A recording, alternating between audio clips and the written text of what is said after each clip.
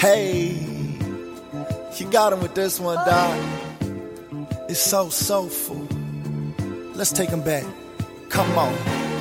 Hey, remember back in the block, in the summertime when the sidewalk got so boiling hot that the heat from the street almost melts your flip-flops or burn through your new shoes and leave you with holes in your socks. Us city slickers, there was no watering spots, so we'd head to the corner. Mr. Warner would knock off the knob on top of the hydrant. We was riding on the side of a Welcome back, all my doodadders, future fathers, potential parents, and everyone else tuning in.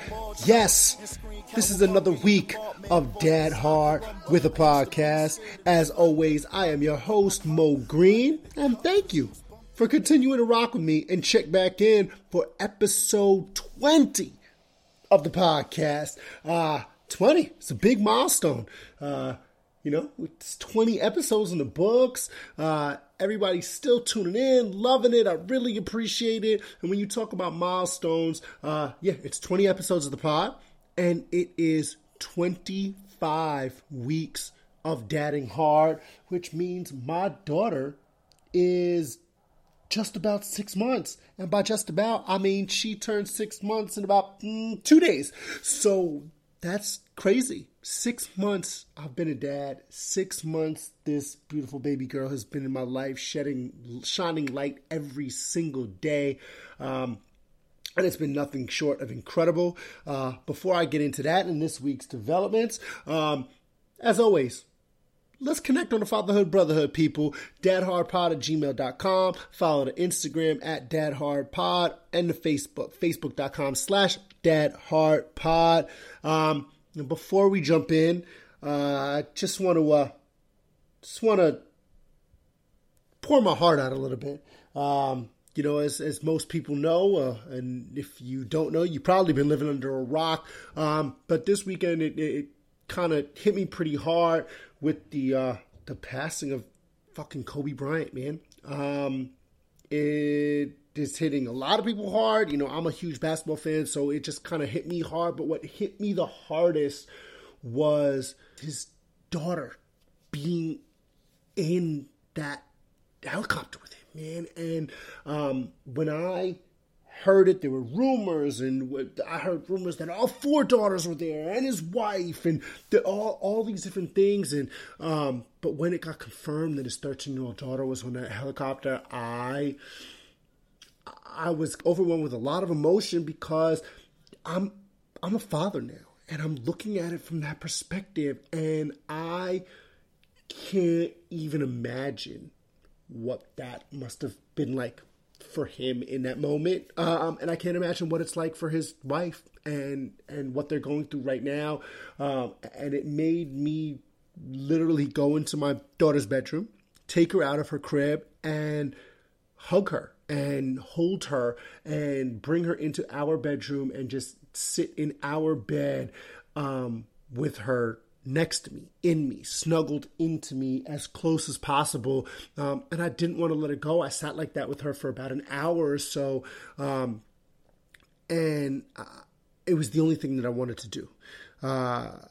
It's just a really sad situation, and it makes you kind of relook at everything as a father, specifically because you realize how quickly things can change and how crazy life can get. And you never know what can happen at any given instant. Like, whoever would have thought that you would have heard the news that at 41 years old, Kobe Bryant, one of the greatest athletes of all time, dies, So life is very unexpected.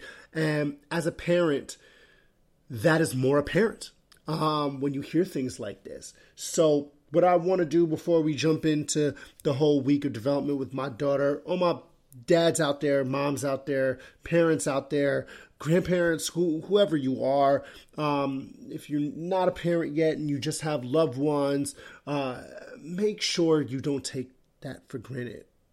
Spend a little bit more time, give an extra hug, extra kiss, extra call.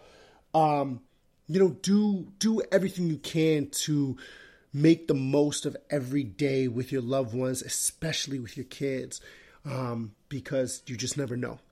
And with that said, I will move off of the somber topic. Let's move on because my daughter is about to be 6 months, and it has been a interesting and fun-filled last week because when they get to 6 months, they are actually people.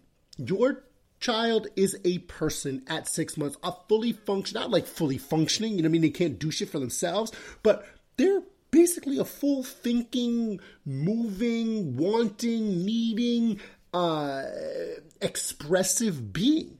You know, you've gotten past this point where they are just on their backs flailing around and don't know what they want and can't tell you what they want. Now, my daughter can't talk, but she can tell me what she wants. If she wants a specific toy that is out of her reach, she can let me know that that is what she wants. She can reach for it. She can attempt to grab it. She can attempt to move her body in a way. She can't crawl yet, but she can attempt to move her body in a way to let me know that I want that. You know, when we sit her in her high chair, right? There is a difference in the way that she acts when she wants to continue eating food versus wants water versus wants an actual bottle. You know, there are now differences in her expressiveness, and that is like the biggest thing that comes into play at 6 months, because it was like developing. You know, and she was trying to express these things, but the differences in expression weren't there. Now they're there, and they're prevalent, and it's like, it really is. She knows what she wants. And in my mind, that's kind of what makes you a fully functioning human, right? When you're able to communicate and express your wants, your desires, your needs, etc., that is what makes humans humans. It's what separates us from, you know, mentally. It's what separates us from every other animal or other mammals in the world, is that we are able to explicitly express our desires. And that's what it is. Her method of communication now is it's getting there, and it is growing every day. She is desperately trying to speak. She really, really, really is. She is mumbling. She is blah, blah, blah, blah, blah, blah, blah. She's not just like whining and crying and cooing and cawing. She is really trying to make words. She is now just at that stage where she is laughing at everything. Right? So she just is, everything makes her giggle.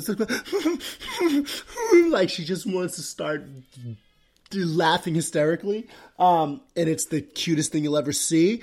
And it's just really cool to see her reactiveness, and to really see her wanting to communicate and wanting to be a part of the world, and function in it, you know?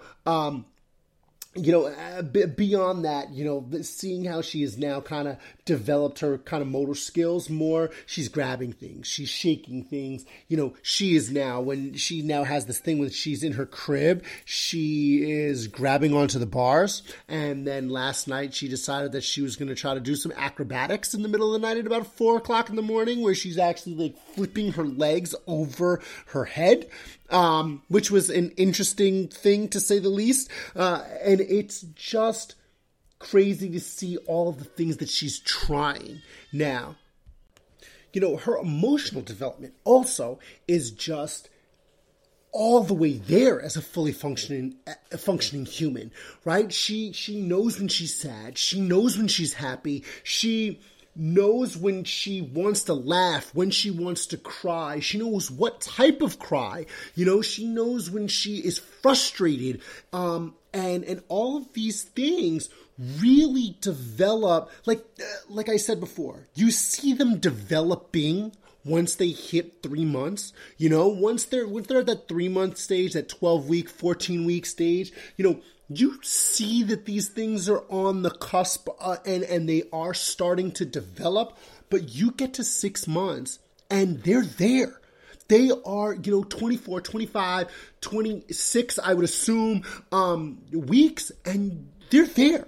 They are emotional beings. They can let you know exactly what they're feeling. They can't speak it to you, right? So if you're that dense of a parent and you just you're not in tune with your child, you don't see that level of communication. But when you're locked in and you're in tune with your child and you've seen this development over time, once you get to this 24, 25, 26 week point, you understand everything that they want.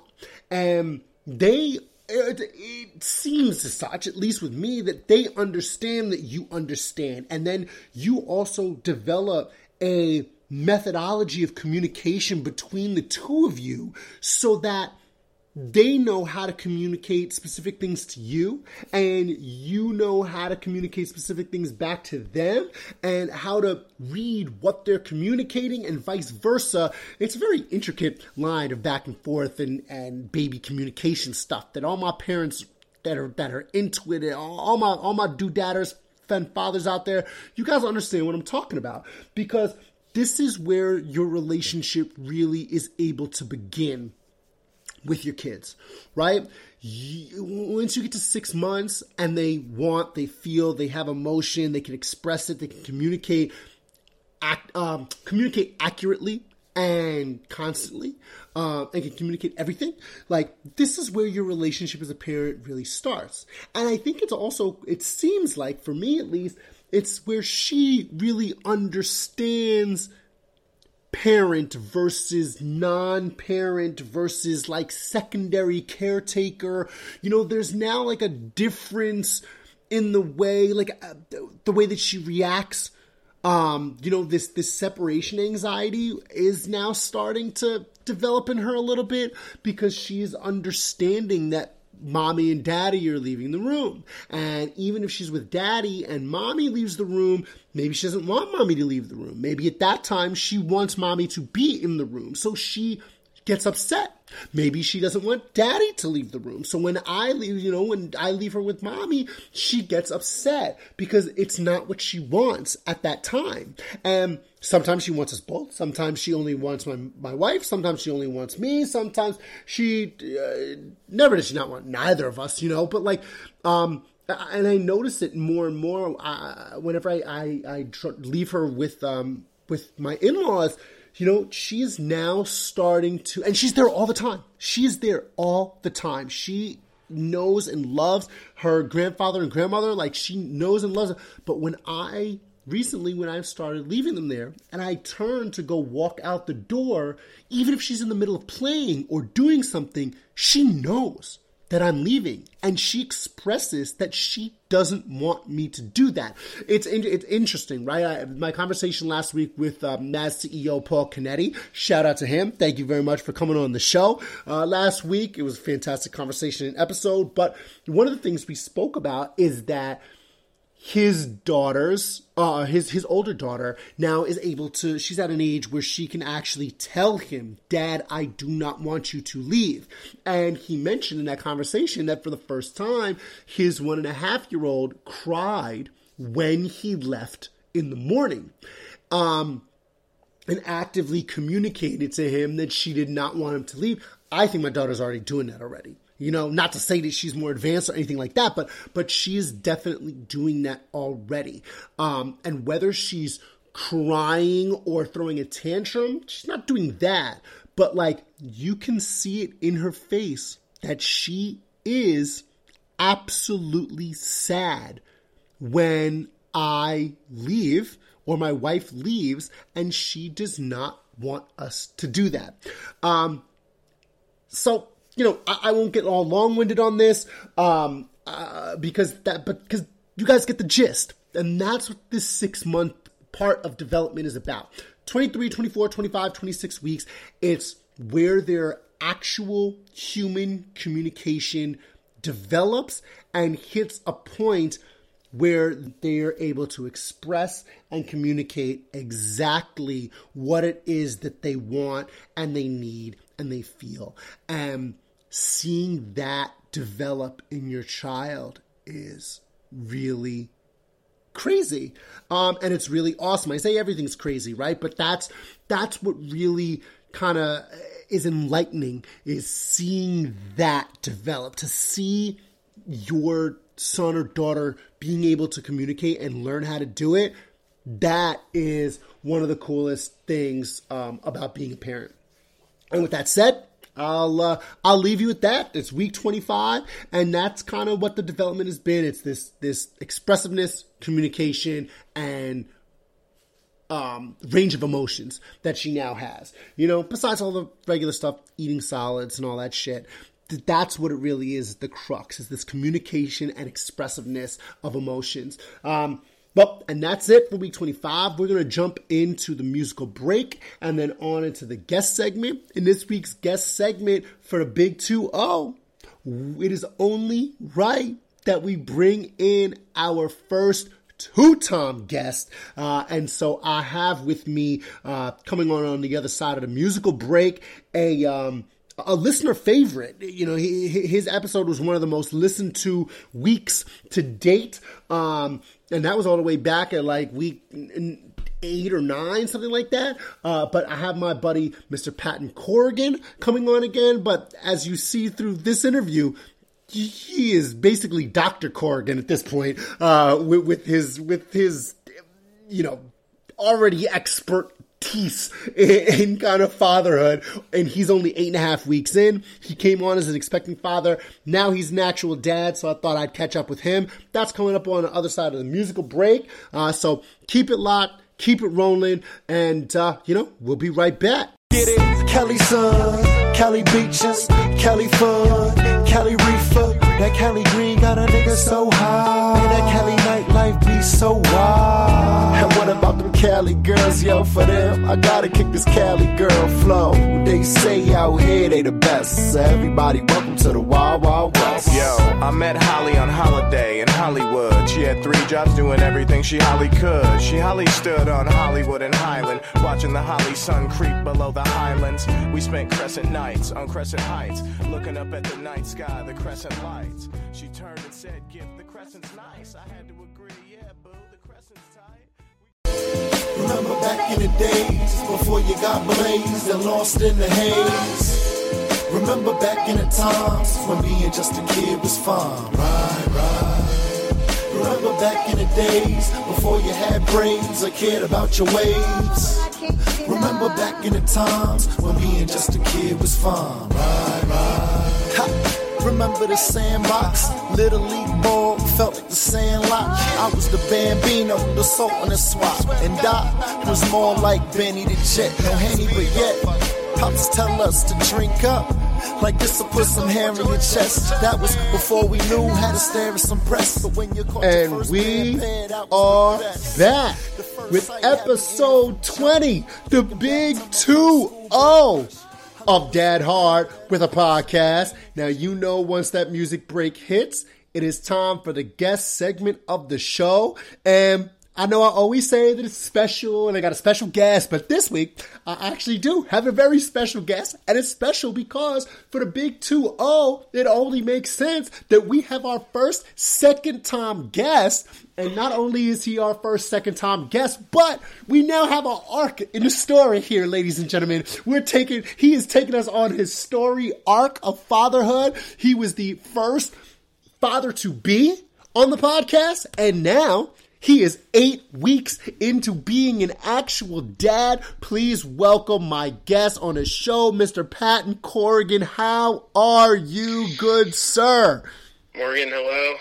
Glad to be here. Honored to be the first recurring guest. Thanks for having me on. Absolutely, man. I told you when we did this before, I had to get you on one again once you actually had the baby, and now Junebug is here. How is it going, bro? Oh, it's great, man. It's been 8 weeks. It was we're 8.5 weeks now. It's been both, the fastest and seemingly the longest 8 weeks. It seems like, she's lived 3 lives already. She seems like she's a teenager in so many ways. It's really crazy. And we've been hands on deck, both of us in the house, the entire time, just watching her grow over these past 2 months. Isn't it crazy how when they first born, like how quickly you like you just said and alluded to, like how quickly they go from like baby to like teenager, like you feel like you've had them that long already, but really it's only like 8 weeks, you know what I mean? It's like 2 months, but it feels like you've had her already for like 20 years. You know what I mean? Any other circumstance, 8 weeks is, like before we had the baby during Ellie's pregnancy, especially towards the end of the pregnancy, because the start of the pregnancy, definitely, I think we mentioned in my first time on the pod, it goes a little slow at first, but then it really picks up steam, and the weeks just tick off, super fast. And, before Ellie was pregnant, when we were just, a married couple in our 30s living life, I mean, time really flies then. But, now it's like, it just seems like we've been her parents forever. And, I can't remember what it's like not being her parent. It's even crazy. Though it's only been 8 weeks. It's really crazy. It's really nuts. You really do. That's such a great point that you just bring up, because it does. It feels like you've been a parent forever.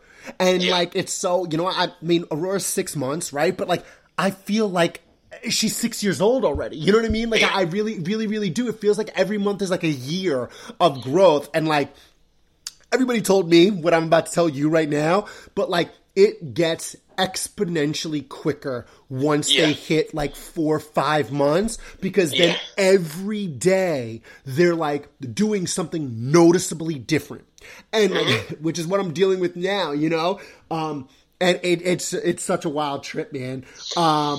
If you don't want to touch on it deeply, then we don't have to touch on it deeply. But I know you guys had some issues when June was brought in, and that was a really tough. There was a tough situation. How did you guys deal with it? Was how was that emotionally for you, having to put her in the NICU and stuff like that? Like how did you guys deal with that? So it was. It's crazy to look back on. The entire story of the birth was, obviously we had gotten up to the day before Ellie's due date, before June was supposed to be born. Went out to the movies that night, and overnight, water broke, went right into the hospital, and there was what's called meconium in the water. And it's basically, I mean, I'm not going to get too far into it, but it's a pretty common thing that happens. But they want to, when that happens, they want to bring you in and want to keep you and want to monitor the baby pretty closely. For sure. But the baby did great throughout the labor and throughout the pregnancy, or throughout the birth. She was able to give natural birth, all that stuff, right? Like, it didn't have to be like natural emergency. birth. It was like a 12-hour labor. Not that bad, I guess. Yeah, no, not that bad. But it was like the water broke before any contractions came. So they started with Pitocin to induce contractions, which fortunately for Ellie kicked in right away. Nice.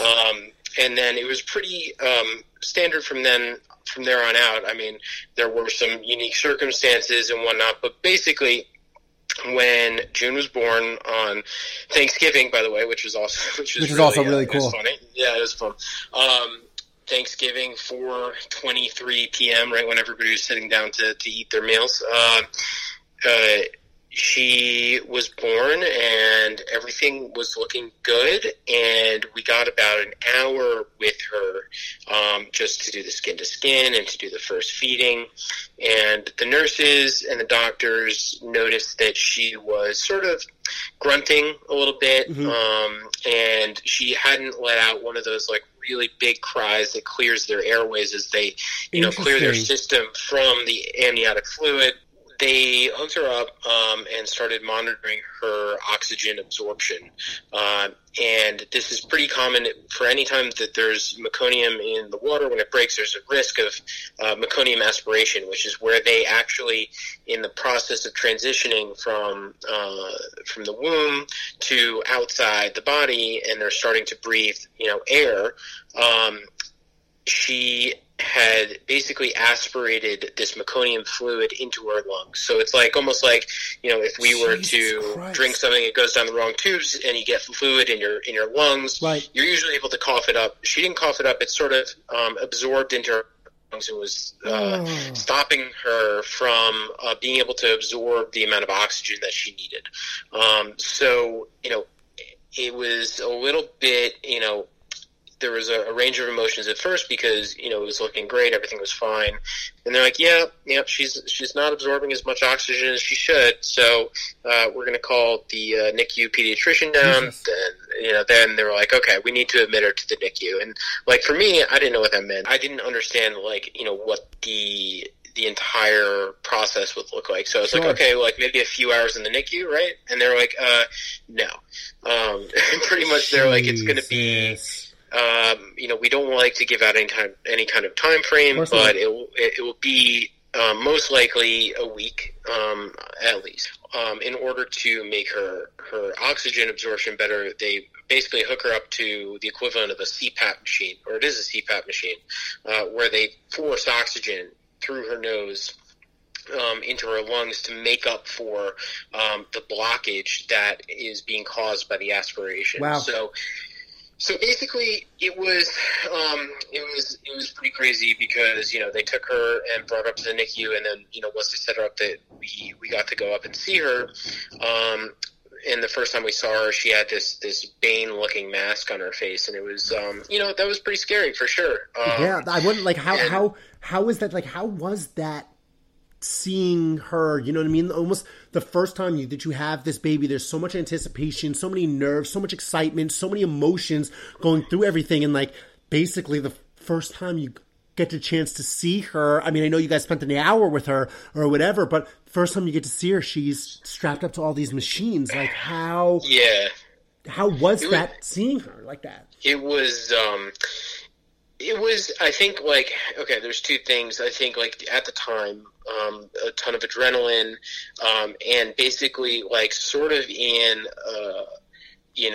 this super attentive mode where I'm trying to absorb all the information I can. And, right now, I feel like I'm almost a doctor when it comes to this stuff. Because you sound like you're a doctor. I was just about to ask you, do you ever think that you would ever speak this about this type of stuff? Because you sound like you're an expert now.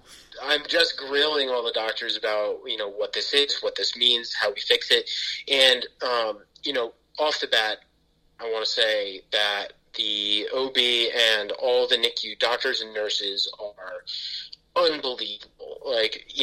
These NICU nurses especially, huge shout out to those guys because they are just different types of human beings. I mean, I don't know how you can ever, make your profession and passion be in such a difficult circumstance, but they were very patient with me, and they were like, listen, if you're going to be in the NICU, this is one of the more straightforward and certain issues that we deal with.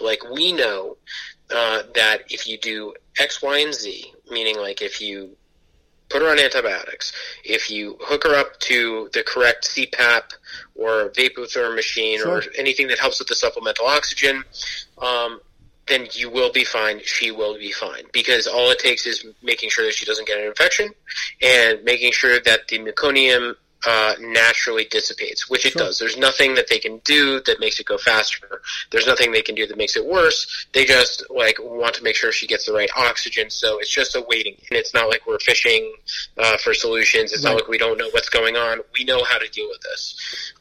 Which I guess if you're going to have an issue, you know what I mean? Obviously you don't want to have an issue, but if you have an issue, this is the best type of issue to have upon the birth of your child, It became very clear to Ellie and I that, we had it that we were lucky, that June was lucky because, being in the NICU, you're surrounded by babies that were born 27 weeks, 28 weeks, and are in, all sorts of, isolation units, and incubators. And, we were sharing a room with a baby who had been there for a long time. And the mother, comes up to us to introduce herself. And she's like, "How many weeks has your daughter been here?" And we're like, 1 night. And she was like, "Oh, okay." Oh, yeah. So like it became very clear that we were lucky. Being in the NICU is very difficult for a number of different reasons, but you have 24-hour access, but they don't let you sleep there, right? So, which is honestly, it was a good thing for us to sort of get out of the hospital once Ellie was discharged 2 days after birth. And that's probably good. Out. You'd probably need a break after being able to see not only your child, but like so many other people's kids that are, went through the entire range of emotions that you just went through for almost a year worth of preparation for this, and now they now have to sit there.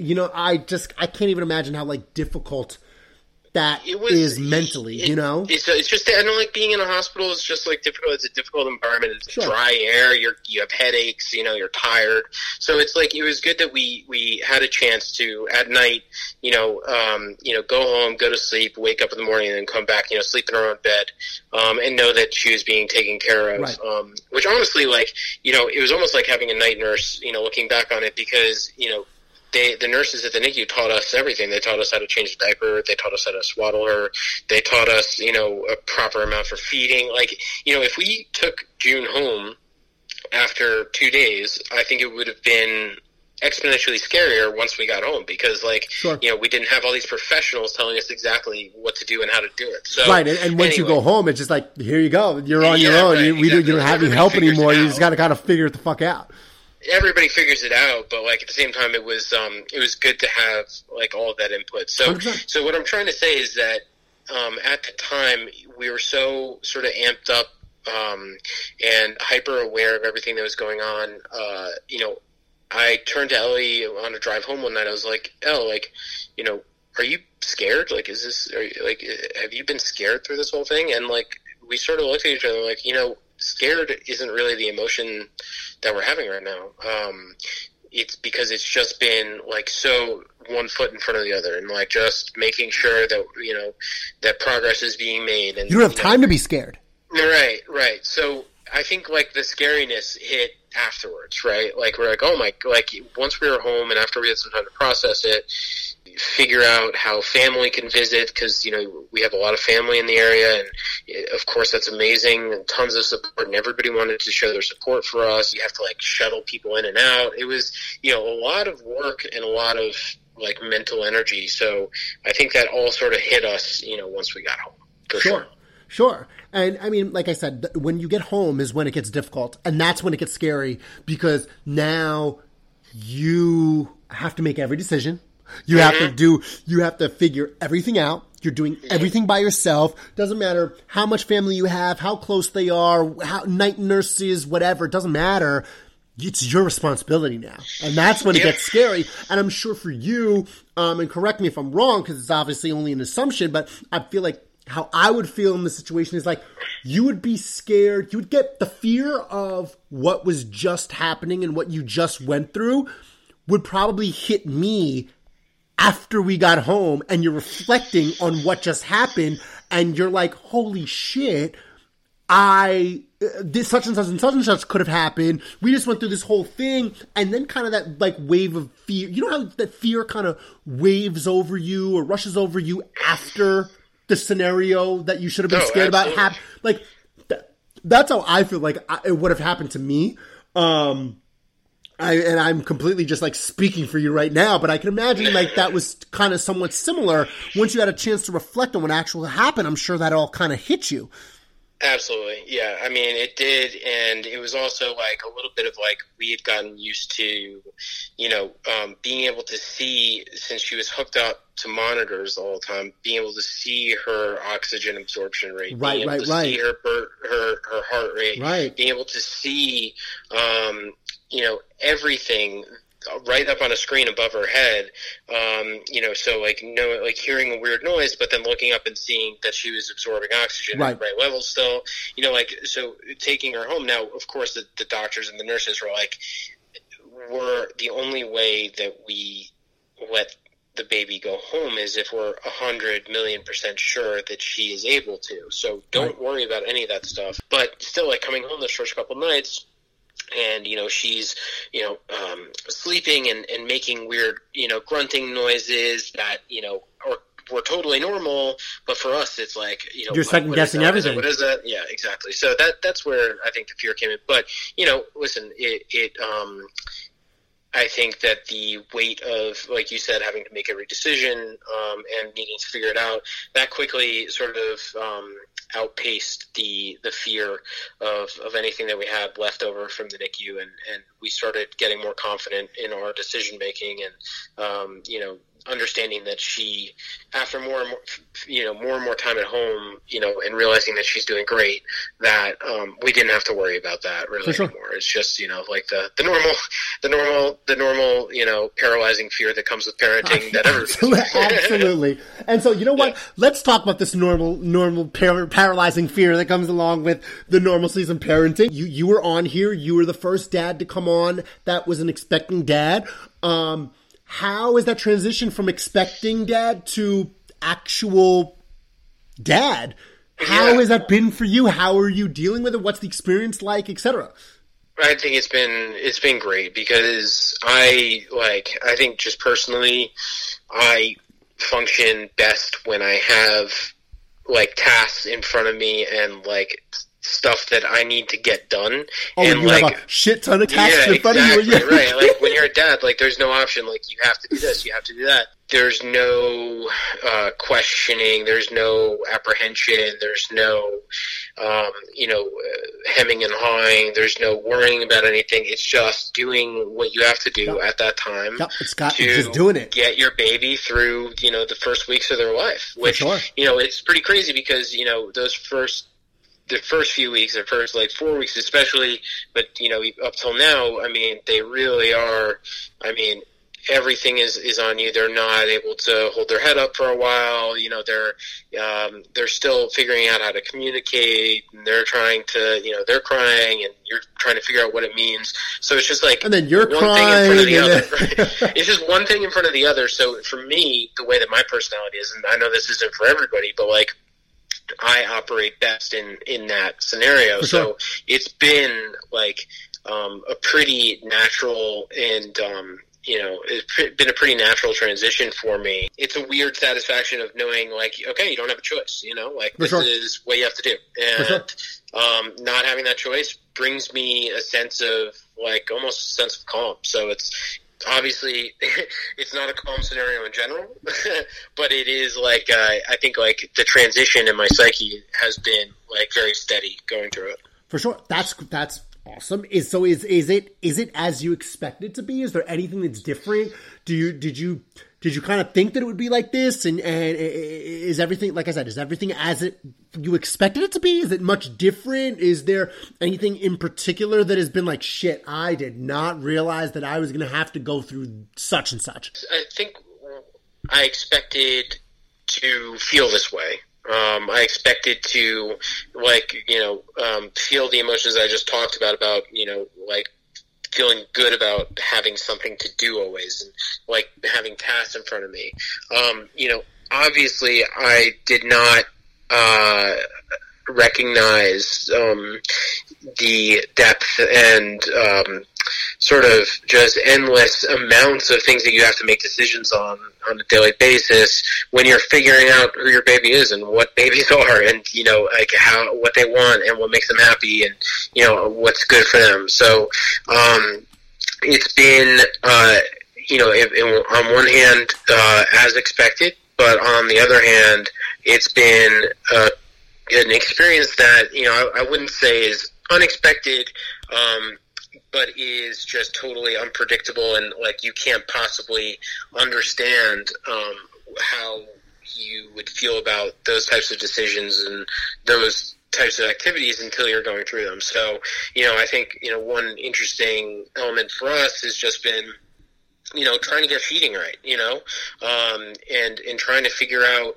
especially, with the NICU situation, it really, it puts a different spin on, the breastfeeding versus formula, and because of just the circumstances and the fact that they're spending their first week of their life in a hospital instead of doing skin to skin with the mother, it really throws a wrench into, what a normal, and I shouldn't say normal, it throws a wrench into a standard procedure where, everything goes by the book. So, I would say that I think something that has surprised me is, just how many different ways there are to do something, to parent, to be a father. Yep. There are no direct answers, and I was surprised at how much you can't really look at a book to figure it out. Right. You have to just go through it and try to be perceptive of what your baby needs, and try to make the best decisions you can based on the circumstances you're in. Right, and that's the key thing that I mean, listen, that's the exact reason why I started this whole Dad Hard thing, right? And it's because there is no manual for parenting. Period. Yeah. End of story. That's it. You can get recipe books on how to make, different solids and how to mash your bananas. You can get books about how to start introducing solid foods. You can get, you can talk to nurses and lactation specialists about different methods by which you can successfully breastfeed, maybe. You can talk to people about possible things that you can do to help you with parenting, but there is no manual to it. And every single thing, just because what worked for me doesn't mean that it's going to work for you. It doesn't mean that what worked for you is going to work for me, what's going to work for him, what's going to work for her. It's all different. There's so much variance in parenting. I'm also noticing, just like on that theme of variance, like it's not only like what works for you would work for me, or not work for you doesn't work for me. Like, what worked for June yesterday when she had a doesn't work for her tomorrow. Doesn't work for her tomorrow. Absolutely. You know what I mean? Like 100%. You have to just really be okay with rolling with whatever's being 100%. Thrown at you, and you try to like set up a structure and a schedule, and like you can keep to it as much as you can, and it's great. Like we are, we're feeding every 4 hours, and she's really made good progress with sleeping. Like she's only waking up once, in the middle of the night right now, and she's like starting to take less and less during that night feeding, which is great. Like getting us towards, a fully sleep trained baby. But like, that being said, like yesterday she was happy as a clam all day, like doing tummy time, giving us smiles and, like engaging with the mobile and just like, just having a ball all day long.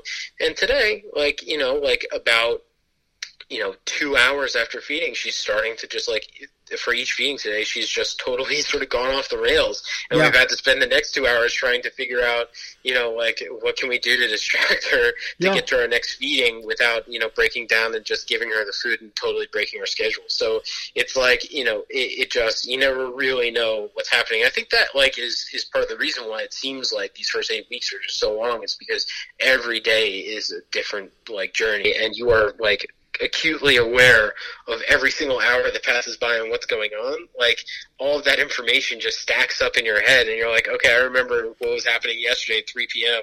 Right. Well, the other what's thing happening today at 2 a.m. Like it's all just information, so it makes everything seem so dense, and I think that's why it's like such a well. The other thing is that the amount of hours in the day that you're actually up, right, is also a lot more. Whether you're up fully from 4 a.m. until 8 at night, or you're up from 6 a.m. until 10 a.m. and then from 11 a.m. to the amount of hours that you're just awake, and they're not just like lackadaisical hours. When you're home with the baby, you cannot mail it in. You absolutely cannot do that. And when you're at work, like, listen, it sounds fucking shitty, but the truth of the matter is that you can mail in days at your fucking job.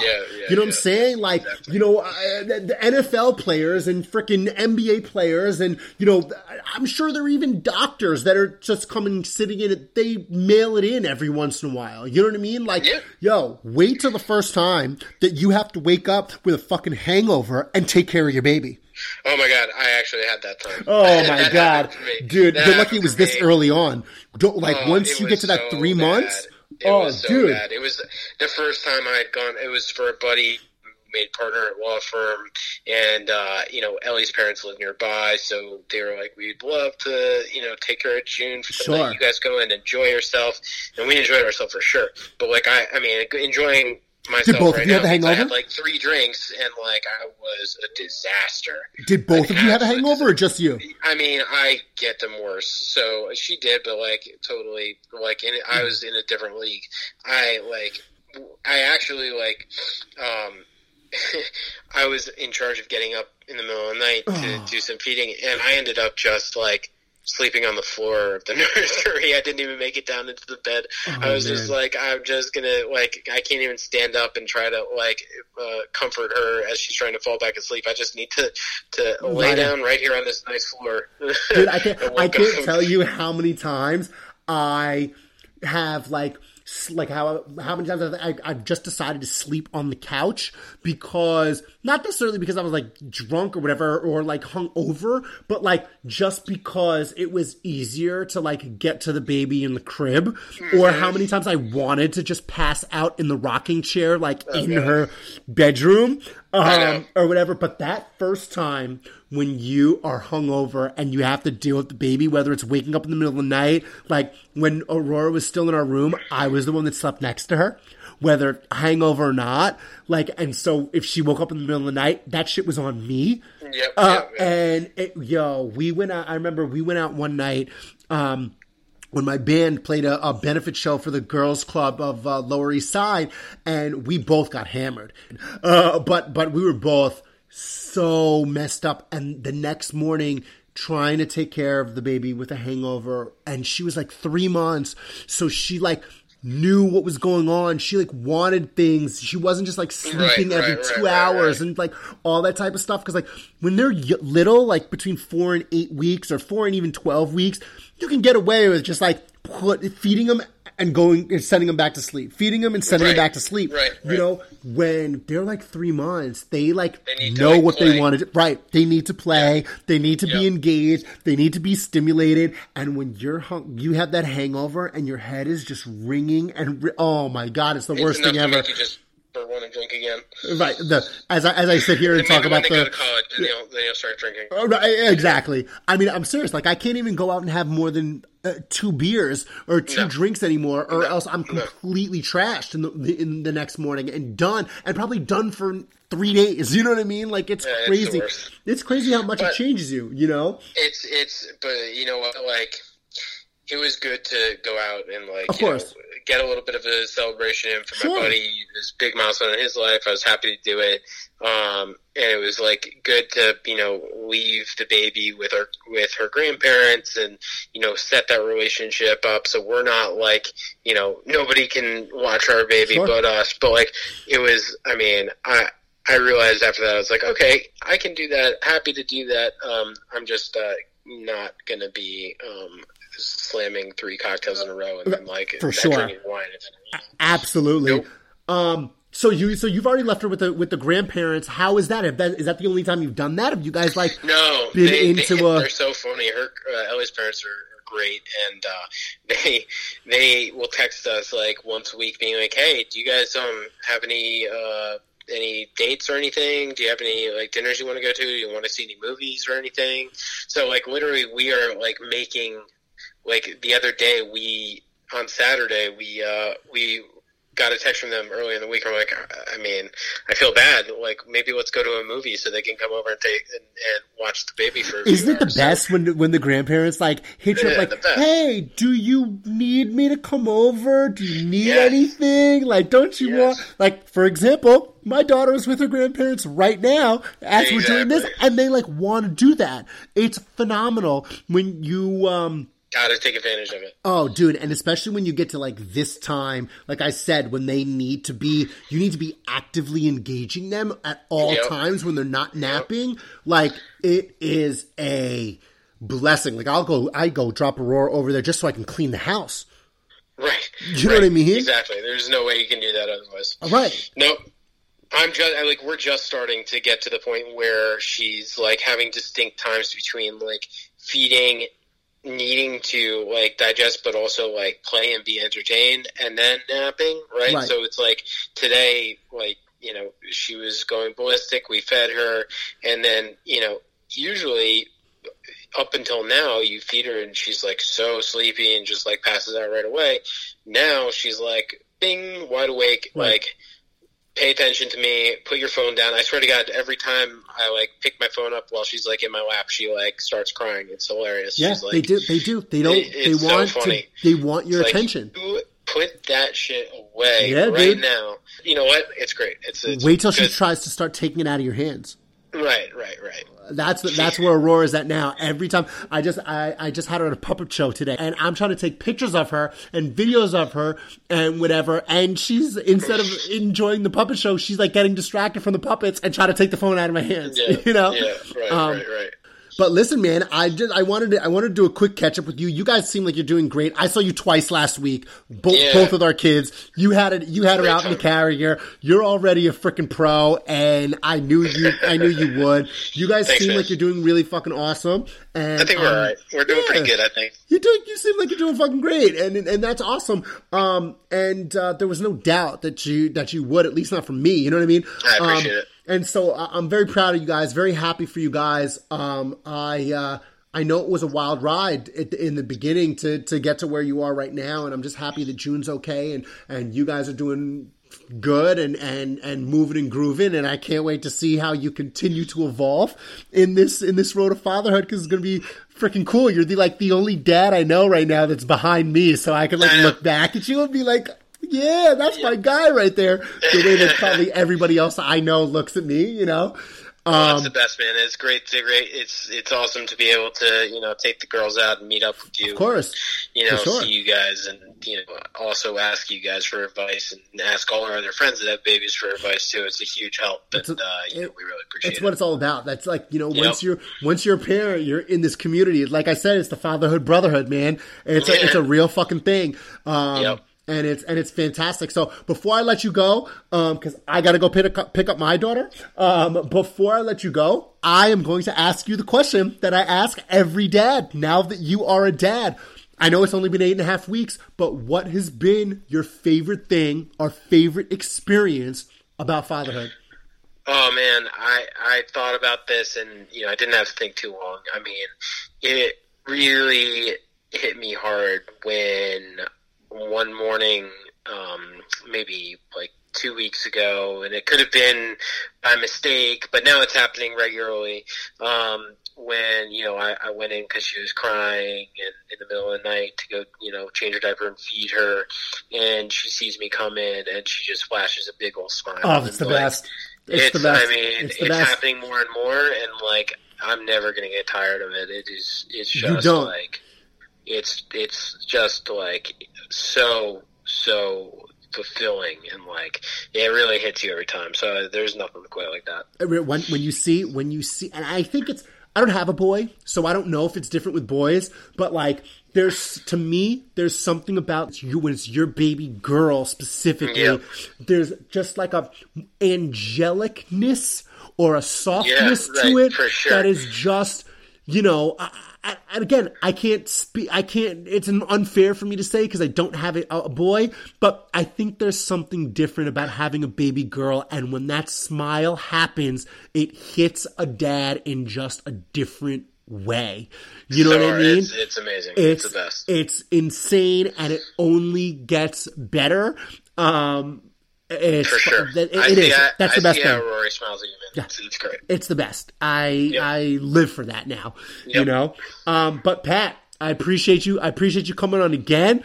First time we've had a second guest. I love that we're going to now follow the story arc through the Dad Hard process. It's going to be fucking dope. I'm very happy for you guys. Very proud of you guys. Thank you, man. And I can't wait to enjoy the ride with you. Absolutely. Thanks so much for having me on. Absolutely, man. I'll talk to you soon. Bye. Later. And that is all for this week's episode of Dad Hard with a Podcast. Thank you very much to my very special guest and second time guest. And like I kept saying to him, we now have a guest that we're going to follow their story arc from pre-daddom into daddom and throughout that thing. It's going to be fucking cool. It's like telling a story. But anyway, thank you again for checking out episode 20 of Dad Hard with a Podcast. Rocking with me for 20 episodes so far. We're going to keep on rolling, keep doing it. And until next week, same Dad Hard time, same Dad Hard place. But of course, you can always connect with us on the Fatherhood Brotherhood. dadhardpod@gmail.com, @dadhardpod on Instagram, and facebook.com/dadhardpod. Until next week, ladies and gentlemen, we're out. Peace. Remember back in the days before you got blazed and lost in the haze. Gotta remember the good times. Remember back in the times when being just a kid was fun. Right. Remember back in the days before you had brains or cared about your ways. Care about nothing, man. Remember back in the times when being just a kid was fun. Right. Ain't that the truth, man? Wish I could go back being a little kid again, man. Yes, I do. Remember them good times. Everything was free spirit and all that. I'm talking the playground. You was playing on the monkey balls or whatever. Sprinklers, hydrants going off in the street in the summertime. That home cooking. Can't beat that, man. You remember. And if not, need to rewind this one. I'm out. Back in the days before you got blazed and lost in the haze. Remember back in the times when being just a kid was fun.